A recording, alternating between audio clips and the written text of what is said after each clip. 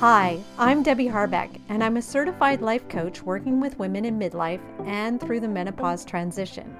So each week, I'll be sharing the latest information, inspiration, and generate some momentum so you can move forward and feel more in control of your changing midlife body and your life.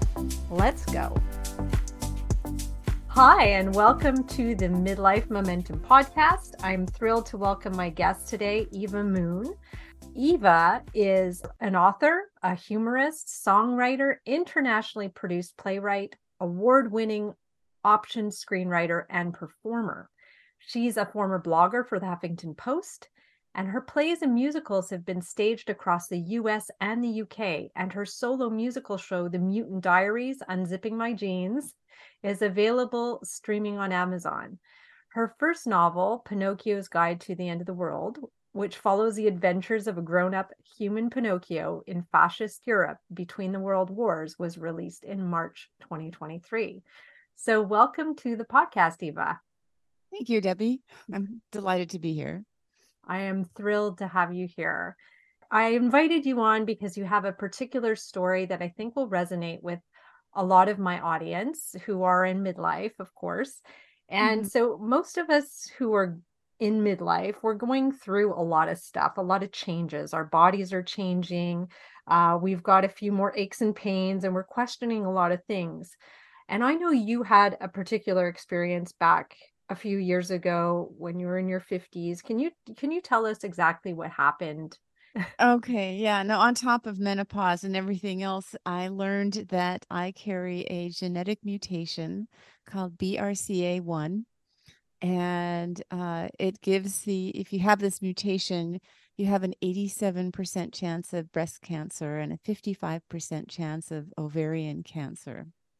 And so I was immediately faced with further disrupting my life and my body by having preventive surgeries. In the space of 3 months, I had a double mastectomy and a total hysterectomy. And this was all while helping to care for my mother, who was dying of cancer from the same mutation, which she had passed on to me. So that gave me a real definite change of life, a definite before and after. That's a lot to handle all at the same time. It must have been terribly difficult for you. A lot of difficult decisions there. Yeah, I mean, there was a lot to do, a lot to think about, and to some extent, it was just, the things happened fast. I had my hysterectomy within 3 weeks of learning I had the mutation, because I was older, I was in my 50s already, and they were just, the clock was ticking, and the doctor said, we need to get you in right away. So there wasn't, in some ways, it wasn't a lot of time to think about it. I mean, there was time to think about it, but it's not like I was waiting years and trying to make this decision. So, but it was it was a big change, and not just physically, but emotionally, and a lot to deal with, and try to come to grips with the before and the after, how I was going to, who was I going to be when this was all done? What was going to be left? Yeah, because I mean, emotionally, I can't imagine what that must have been like. But physically, you had a pretty physical job. You were an entertainer, is that right? Yes, I'm a singer and musician, and I was doing a fair number of shows, and I kind of stopped doing shows for a while because I couldn't reconcile the performer, who I was doing when I was doing my original material, it was very cabaret, kind of sexy, I'm playing the piano and singing and flirting with the audience. And I said, how can I do that after, I mean, I've got 65 inches of scars and feel like the same person, but then what was I going to do? Was I going to stop being that person and suddenly become, mastectomy girl? It was, I kind of stopped that performance. I had another band that I was in, and that band kept going. because that wasn't my original material. It was just a band that I was in.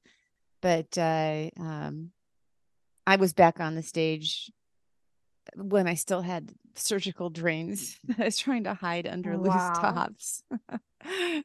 Oh my gosh. That was brave.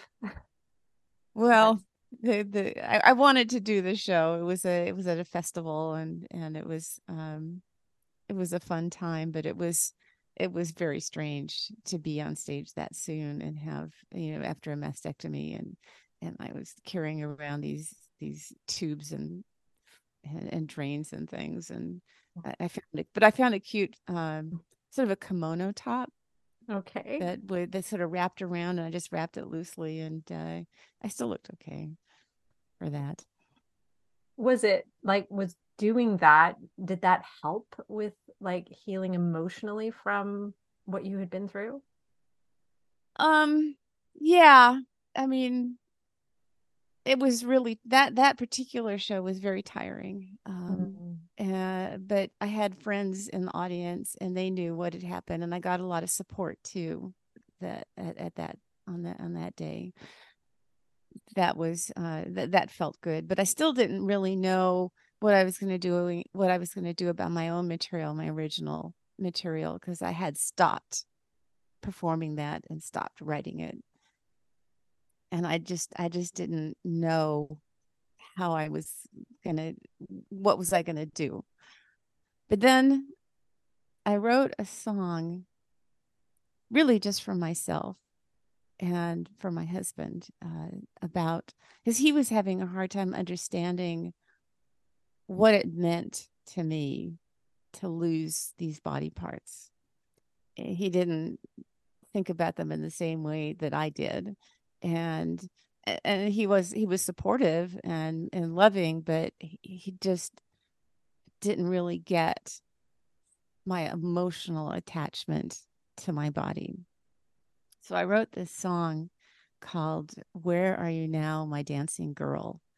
Mm. And it's just about sort of saying goodbye to my former self and not knowing what the future brings. And I didn't pl- I played it for him, and that was the moment when he got it. So I was that was the first time I used my music to take a step into my new world. And I still wasn't thinking about doing it publicly or anything, but that was an important moment to realize that I could still write something in it that would connect in that way. Yeah, that's so beautiful. And I mean, it's so rewarding to be able to use a gift that you have and to be able to use it to explain to the person you love what you're going through and have them react to it and finally get it. I just, what a way to communicate. I love that. It's beautiful. I think part of it was just that he had to wait and just listen until the end of the song rather than, there wasn't anything for him to do, to try and jump Mhm. in and fix things. Guys want to, be your knight in shining armor and come in and slay dragons. And when he's listening to a song, he just has to listen. So I think that was part of what made a difference for him. Yeah. Yeah, I think that's what happens is they do try to come to your rescue, but here he just had to sit there and let you get through it. And Hmm. wow, that was so powerful. So where did that take you after that?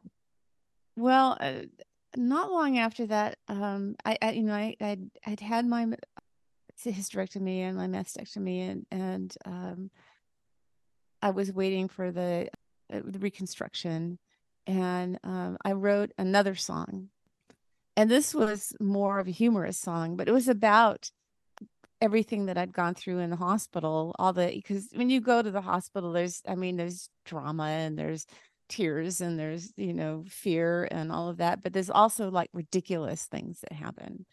And so I wrote this song called Ta Ta Tatas. that was just kind of this lighthearted look at the indignity of going to the hospital and starting, but have also having, gotten through it and woken up and been okay, and starting to see that that things might be okay. And that was more like my old self, the sort of joking around and finding something to at least smile about if I couldn't like laugh out loud. So I called my mentor, a friend of mine, who's a longtime Broadway and opera performer and has mentored me over the years. And I played her both of the songs. And she said, "Oh, Eva, you have to do a show." And I said, "No, there's just no way I'm going to do a show. I can't, I've been this other person, this cabaret performer, and now I'm going to get on stage and talk about my surgery." But she'd put the bug in my ear, and I sat down and just started writing, and it just kind of gushed out. It was like a week later, I had this rough draft of an hour-long one-woman show with 9 original songs. Wow. And I obviously it needed to happen because it just poured out. And I actually finished, and that's what became the Mutant Diaries, Unzipping My Jeans. And that became a way for me to come to grips with who I was going to be and who I was, and also where I had just been entertaining people before. And not that I'm dissing the value of entertaining people. I could help people now. I had, Hmm. I had an experience that other people were facing, and I could be an example of survival and resilience if I could be resilient. And I was heading that way. So I put the show together, and actually my first performance of that show was at my mother's bedside in hospice just a few days before she passed away. And she was, she was beyond being able to speak at that point, but I could see from her facial expressions that she understood what I was doing. And we all cried buckets. And I've done the show a lot of times since then, but none of it, and I've done it better, certainly, but there's no performance that would be close to as meaningful as that one was. No, well, I've got tears in my eyes now too. I know. I'm just trying to hold it together here, and that was like 11 years ago. Yeah, well, it's always going to be there fresh because like you said, it's the most meaningful performance that you've done. And oh my gosh, that's so beautiful. I'm just in awe of what you were able to do from this because I would think most people going through this, it's a hugely traumatic experience to lose, like you said, these body parts that are so important to you. So you identify with this, with them, and you just like turned it around in a way to, I think it sounds like you were doing it for yourself, for your husband, and then just for everyone else. Like I think it must have been extremely healing for you to do this. Yeah, I had been wondering in the years, when I was turning 50. That was a hard birthday, and I know a lot of your audience can probably relate to that. Mm-hmm. The whole year of 49 was like, oh my God, my life is, the downhill slope from here. And what is the second half of my life going to look like? And what's my purpose going to be when I can no longer do the things that I could when I was younger? Having this experience, and I don't want to, say that, I wish everyone could have this experience, but it gave me a focus and a sense of purpose that I'm grateful for, and I don't have any regrets. I have 2 sisters, and of course, all 3 of us got tested for the mutation after we learned my mother had it, and both of my sisters tested negative for the mutation. I was the only one that tested positive. And I think I was the best one of the three of us because, well, I love attention, and and I was able to use this in a way that's been so gratifying. I've met so many women as I've performed this show across the U.S. and twice in the London area, and then heard from people who've watched the video that, it's been in some cases transformative for them to finally believe that there could be life and love and joy and hope after going through all of this. Oh, So yeah. that's just been incredibly rewarding, and I feel Wow. lucky. I feel very lucky. I'm healthy. Hmm. Aside from that, everything, I'm grateful.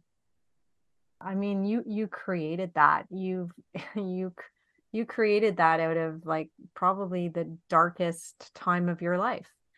That you created the probably the most beautiful thing you've ever done. So it's amazing. I love that story.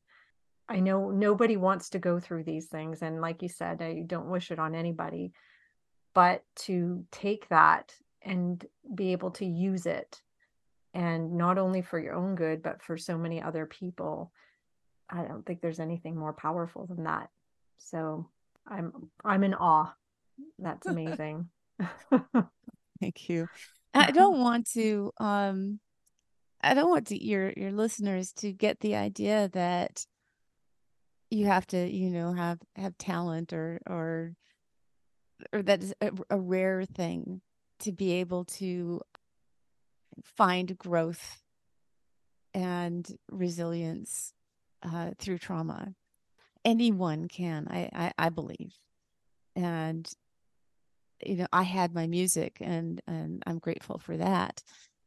But and here's a story that I like to tell. This is not an original story with me, but it resonated with me so strongly that I tell everybody this story. Imagine you're walking down a hallway carrying a very full cup of coffee, and someone walking the other way bumps your arm and your coffee spills. Mm. And if I asked you, why did you spill your coffee? What would you say? Well, because I wasn't paying attention. Uh, that's one way to look at it. But the way I like to look at it is, well, I spilled my coffee because that was what was in my cup.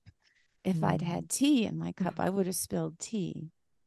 And life is going to bump your elbow. Life is going to jostle you. No one gets through unscathed. And whatever it is that you fill your cup with, that's what's going to spill out in those stressful, traumatic moments. And you don't have to be, a great talent, a singer, or a painter, or an author, or anything like that to be able to be mindful about filling your cup in small, frustrating moments with the kind of things that you want to have in hard moments. A small, how do you react when someone cuts you off in traffic? How do you react when you can't do something or you can't remember, like in midlife, you've forgotten a word, and it's a word that you've known Never your whole happens. life. It never happens. You've forgotten a word, and but you're so angry at yourself for forgetting this word that you don't want to ask someone to help. Instead of reacting with frustration or anger, take a breath, ask for help. uh, find something funny about the situation. That's my go-to, is what's the ridiculous angle on this.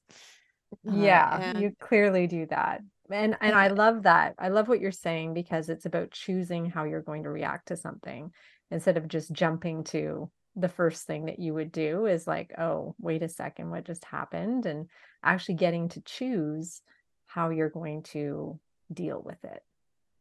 So I think, we can mindfully prime ourselves for resilience, and anyone can do that.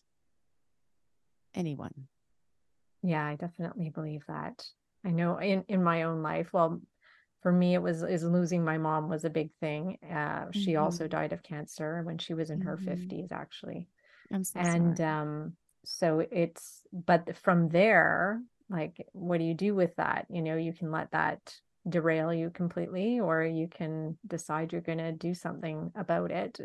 In my life, so I ended up following what I wanted to do, which was led me down the path of fitness and yoga and all those things that I really wanted to do because I was an engineer before. Yeah, it just put things in perspective, made me realize how precious this life is and how do I want to live it? What do I want to Mm-hmm. do with it? And you've done that Absolutely. too. You've taken it and you said, what do I want to do here with this? And I'm sure you were at the time completely upside down with all of it because it must have been I so don't want heavy. anyone to get the idea that I was, strong every minute of this. I mean, I had, Mm, weeping festivals of, yeah. just, poor me. But and this is something I got from my mother, was a predisposition to look for things to laugh about, laughter.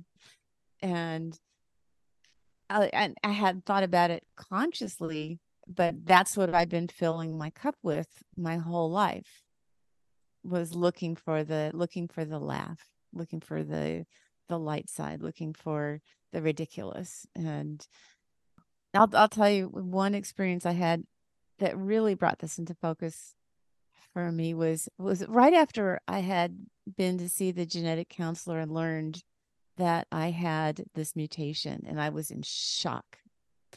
And the counselor said there's this organization called Force that's facing our risk of cancer empowered, and it's specifically an organization for people with genetic cancer risk. And she says they have a forum, and you can go on the forum, join the forum, and you can ask questions and talk to people who've gone through this experience before you. And so I did that, and it was tremendously helpful. I had a very short amount of time to make decisions about what kind of reconstruction I wanted, and who did I want to do my surgeries, and what did I need to bring to the hospital that I hadn't thought of, and just a million Mhm. little decisions. So the women on this forum were just so incredibly warm and helpful, and while going through their own traumas. And after I had my hysterectomy, and I was lying on the couch, and my cat kept trying to walk on my stomach, which I didn't want.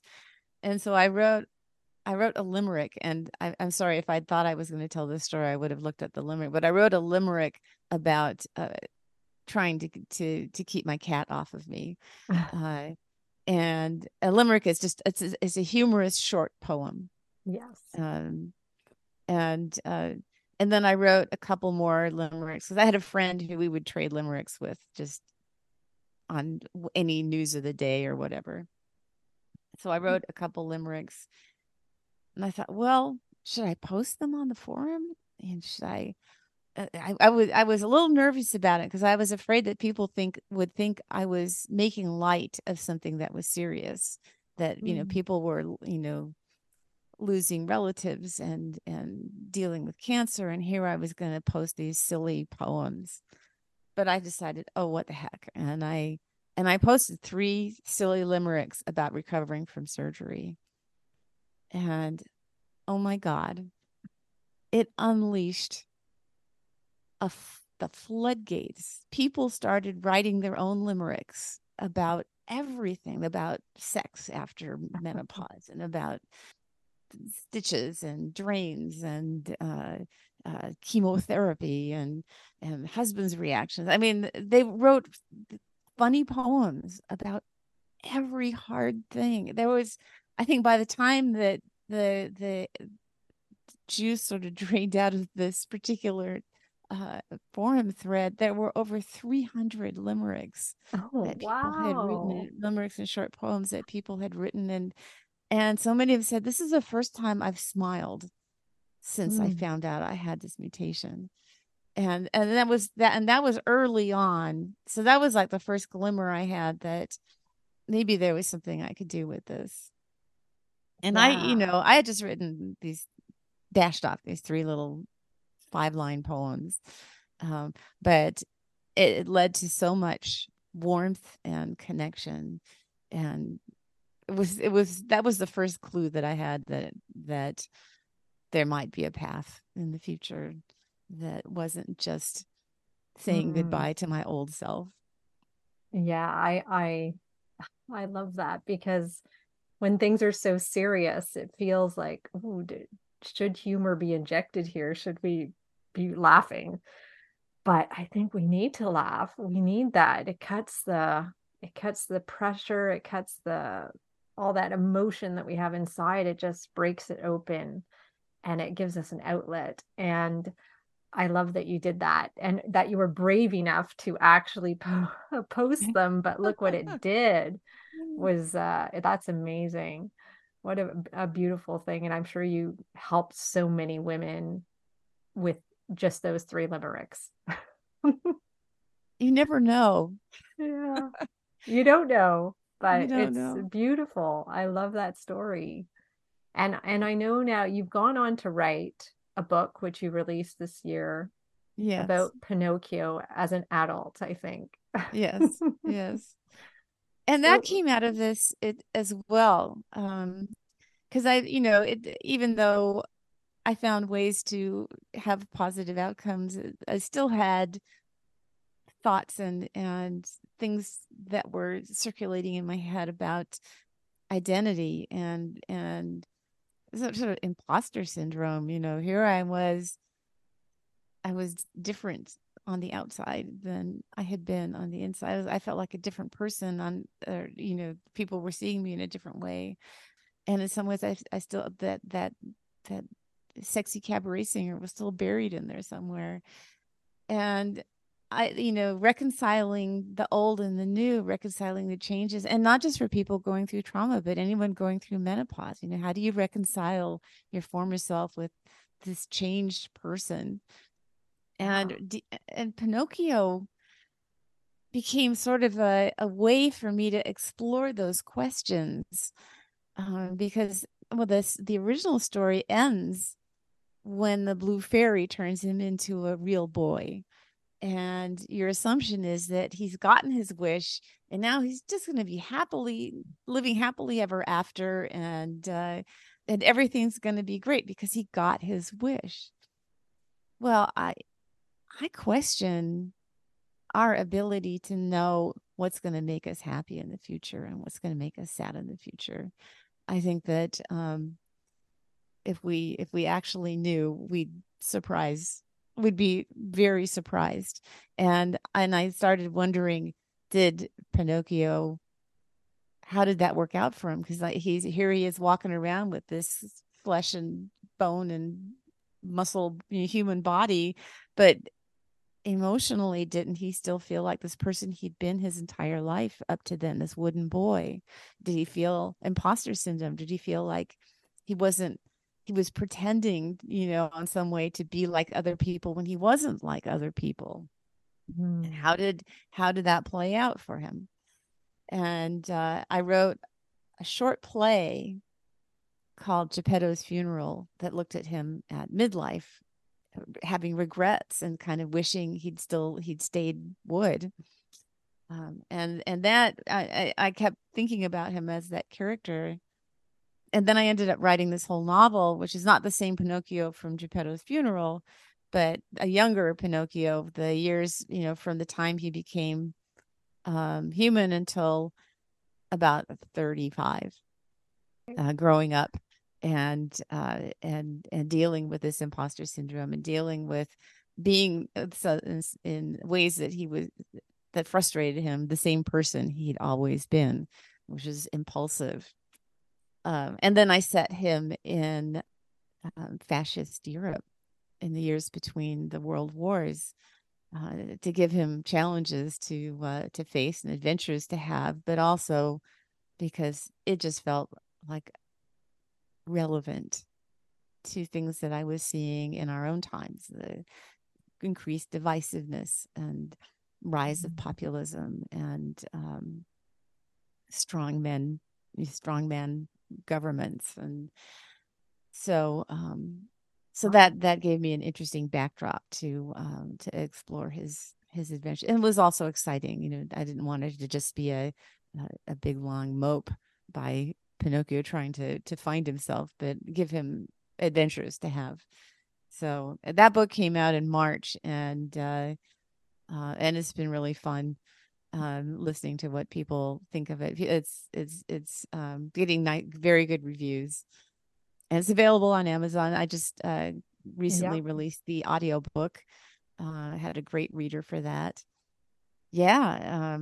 I know that, a book about Pinocchio might not be the first thing that your listeners think of as something that they would want to read, but I think they would find a lot to relate to in his struggles. And I hope that they'll at least click the link below the podcast Yeah, and it will be there. and read the little blurb and see if it's something that might interest them, because it was Absolutely. really, part of my evolution writing that book. I love that you did that, that you saw so many parallels with your own journey and his. And by the way, I've bought the book, so I haven't had a Oh, chance thank to you. read it, but I am going to read it because I find it fascinating. And I love the whole idea, like you said, of imposter syndrome. And I think we do feel like that. I know I do in midlife, where what is going on inside me is not what's going on outside me. Hmm. So you feel like, what do other people notice this? Is it just me? But I love that. So I'm definitely going to read it. How did it help you in writing this book, to come to terms and to accept the body you do have now? It's hard to say how much writing the book helped me come to terms with the body that I have now, and how much is due to just time passing. Mm, Um, my body continues to change. I'm 11 years older than when I had the surgeries, and a lot of things change. Life continues to change, and but I feel at peace with the okay. way things are going. There's things I miss about my younger self, but I know that there's still more to come. It's not over yet. I'm still curious about the world, and looking forward to seeing what's next. But Yeah. I think I'm calmer now than I was, and that's okay. I've closer to home. I think the pandemic did some of that.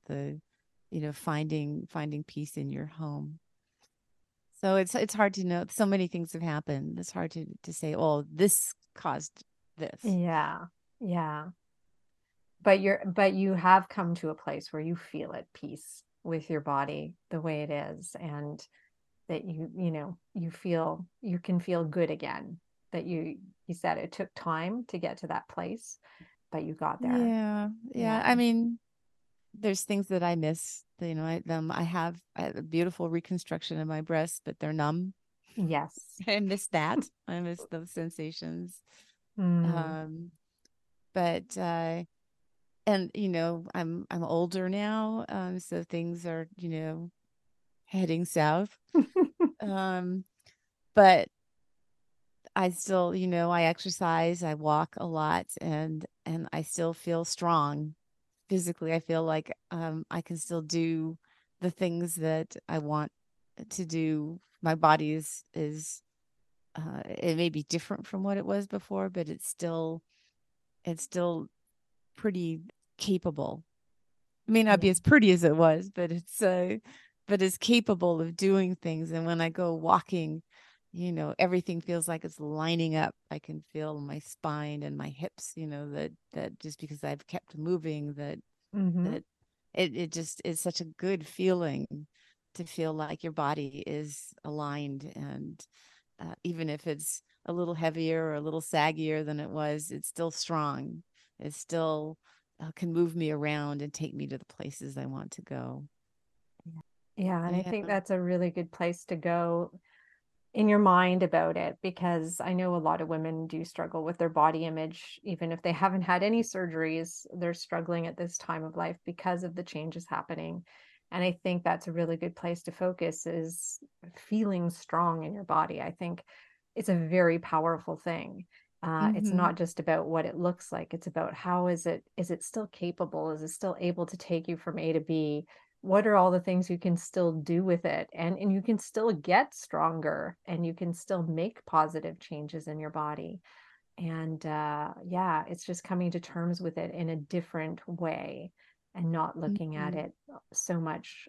Like you said, you use the word pretty, but maybe you can redefine what pretty is for you at this point. It might Mm-hmm. not fit into what society is saying is pretty, but you can find it and redefine it for yourself. So I think it's a really good thing to remember. There were a, a couple things before we end our chat today that I wanted to tell your listeners, especially listeners who are going through menopause or going through a big change, and that is to find ways of celebrating transitions. And I mean, literally celebrating a big transition, uh, finding some way to really honor what you're going through as part of it is an important turning point in a journey.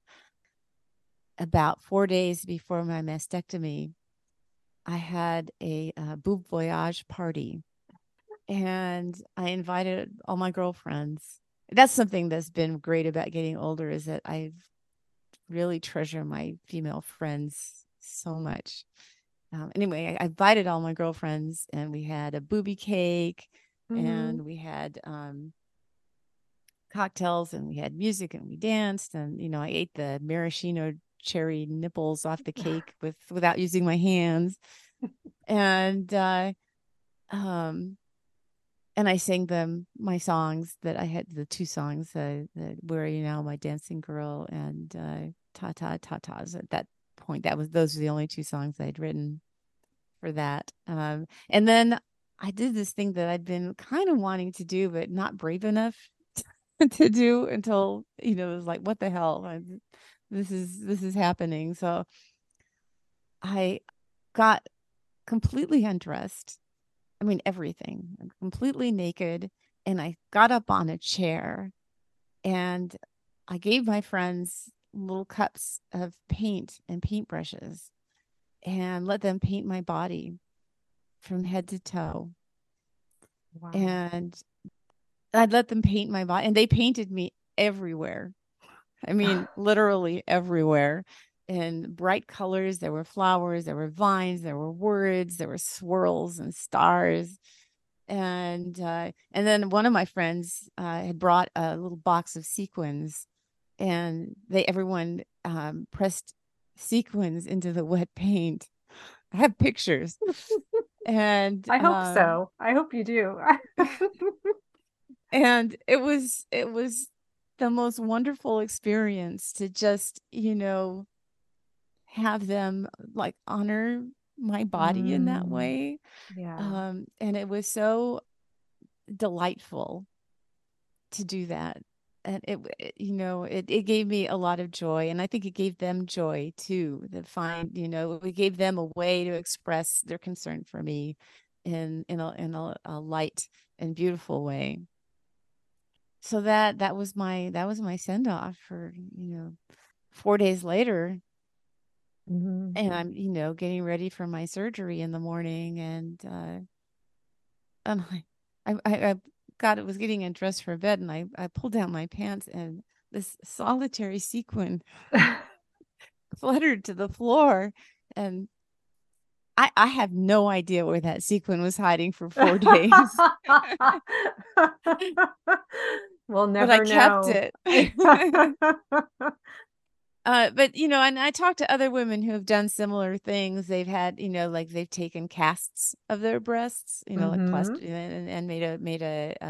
and like a sculpture, or had boudoir photos taken, the Yeah.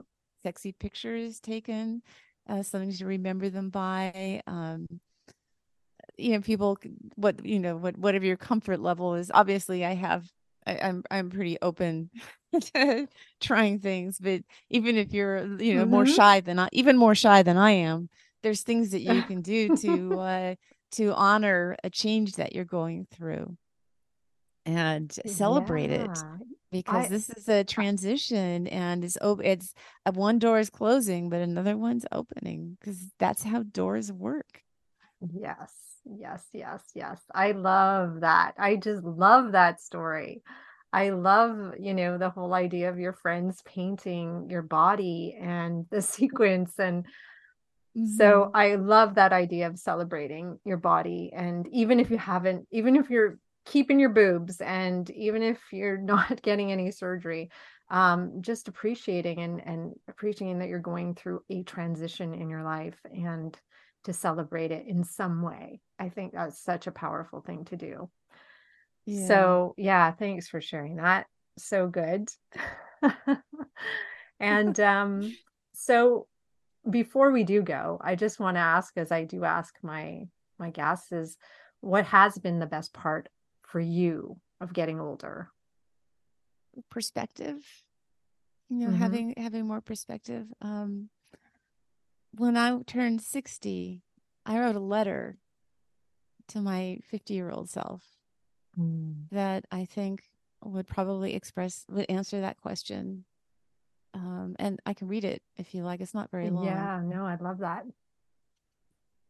Here's my letter that I wrote. I wrote this when I was 60. Dear me, hey there, 50. It's me, 60. Still alive, as you can see. You spent the whole year leading up to your 50th birthday in a stew of worry. What tortures does menopause have in store for me? Will I be forced to retire my youthful dreams for more modest, mature aspirations? Is it too late to fix all the mistakes I made raising my children? How could standing in the wings, watching younger performers on stage, ever be as sweet as standing in the spotlight myself? Will I become dried up, washed out, sidelined, invisible? Will there still be sex? I won't trivialize your pain. It was real enough at the time, but let me clue you in on a few things. The ride from 50 to 60 is going to be wild and rocky, but you'll do more than just survive. Some bad things are going to happen that you didn't even think to worry about. You'll lose some people you really love. Your mother, your father in law, and your mother in law top the list. You'll cry with many friends as they struggle with loss and pain too. You'll lose your own breasts and uterus and ovaries over several life changing months of pain and panic. But some things will just cruise along with a few bumps. You'll survive menopause. Your kids will be fine. They'll find jobs and become people you like hanging out with and who make you feel like you didn't totally blow the mom thing. You'll get a bunion and you'll need reading glasses and you'll struggle to keep your weight under control, but you'll manage. You'll still have sex. It won't be the same, but it'll still be good, just in a different way. You picked a good man. Some really amazing, unexpected, and wonderful things will happen too. You'll find your voice in writing and embark on a whole new career. Pain becomes art, art becomes joy, and all that worry about losing your spot on stage. Just wait until you stand in the wings and hear your words in the mouths of younger performers. You'll support and encourage other artists in meaningful ways. You'll rediscover the joy of best girlfriends and treasure them in ways that never crossed your mind when you were so worried about being attractive to men. So while there are things to worry about, ultimately, there's nothing to worry about. I have no desire for do overs. I don't want to stop the clock now that it's ticking towards such promising adventures. You saw 50 as a precipice you were teetering on the edge of, and it was a long, long way down. But the precipice is where you have to go for the best view. And 60 feels like wings. With love, 60. Wow. Bravo. I love that. Beautiful, beautiful. It's such a way to wrap up that difficult decade Yeah. for you. You know, it's a really beautiful way to sum it all up and end on a high, literally. Yeah, And I have I have no idea what I'm going to write when I turn 70. It yeah, might well, be you something kind of hope completely it'll be different. more plain than that, but I mean, you're still doing things. You just wrote a book, so I'm Yeah, sure there's a lot of things in store in your 60s, and you're already partway through, so I'm sure there's a lot you're going to write in that letter to yourself as well. So, we'll and see. that's such an inspiring thing to do. I should do that. I love that idea. I just turned 51, so get right to my 41-year-old self because I didn't do it at Mhm. 50. But what a great idea. Thanks so much for sharing that. I really, really appreciate it. You're welcome. So, I'm kind of sad that we're gonna have to say goodbye to you, but Oh, it's been such a really nice chat, and I really love everything you shared, and I just think it's going to offer so much value to everybody who's listening. So, I hope so. if anybody in my audience wants to get in touch with you, learn more about you, how can they get in touch with you? Oh, the best way is to go to my website. It's evamoon.net. EvaMoon. And I'm also on I'm social media. I mostly do Facebook. Uh, Eva Moon Writer is my professional page on Facebook. And I do a little bit of Instagram, but my website is the best way to reach out to me because I have a contact form. I love talking to people. Feel free to write. Mm, I'm sure you'll get some And some writing. I hope Maybe a so. limerick or two. That would be nice. That would be nice. Well, a limerick about your podcast. Yeah, that would be great. That would be great. Anybody who wants to write a limerick for Eva about the podcast, that would be welcome. So that would be amazing. Thank you so much. And of course, all the information you shared, including the link to your book, will be in the show notes and as part of this podcast. So thanks again for joining me. And I hope we can talk again soon, Eva. I look forward to finding out maybe when you're 70 and we can we can see how the decade Yeah. went. Yeah, well, keep in touch. It was delightful to talk to you. I really enjoyed our chat today. Thank you so much. Thanks for listening to this episode of the Midlife Momentum Podcast. If you want to learn more about working with me, come visit me at DebbieHarbeckCoaching.com. That's Debbie, I-E, Harbeck with a C, coaching.com. See you next week.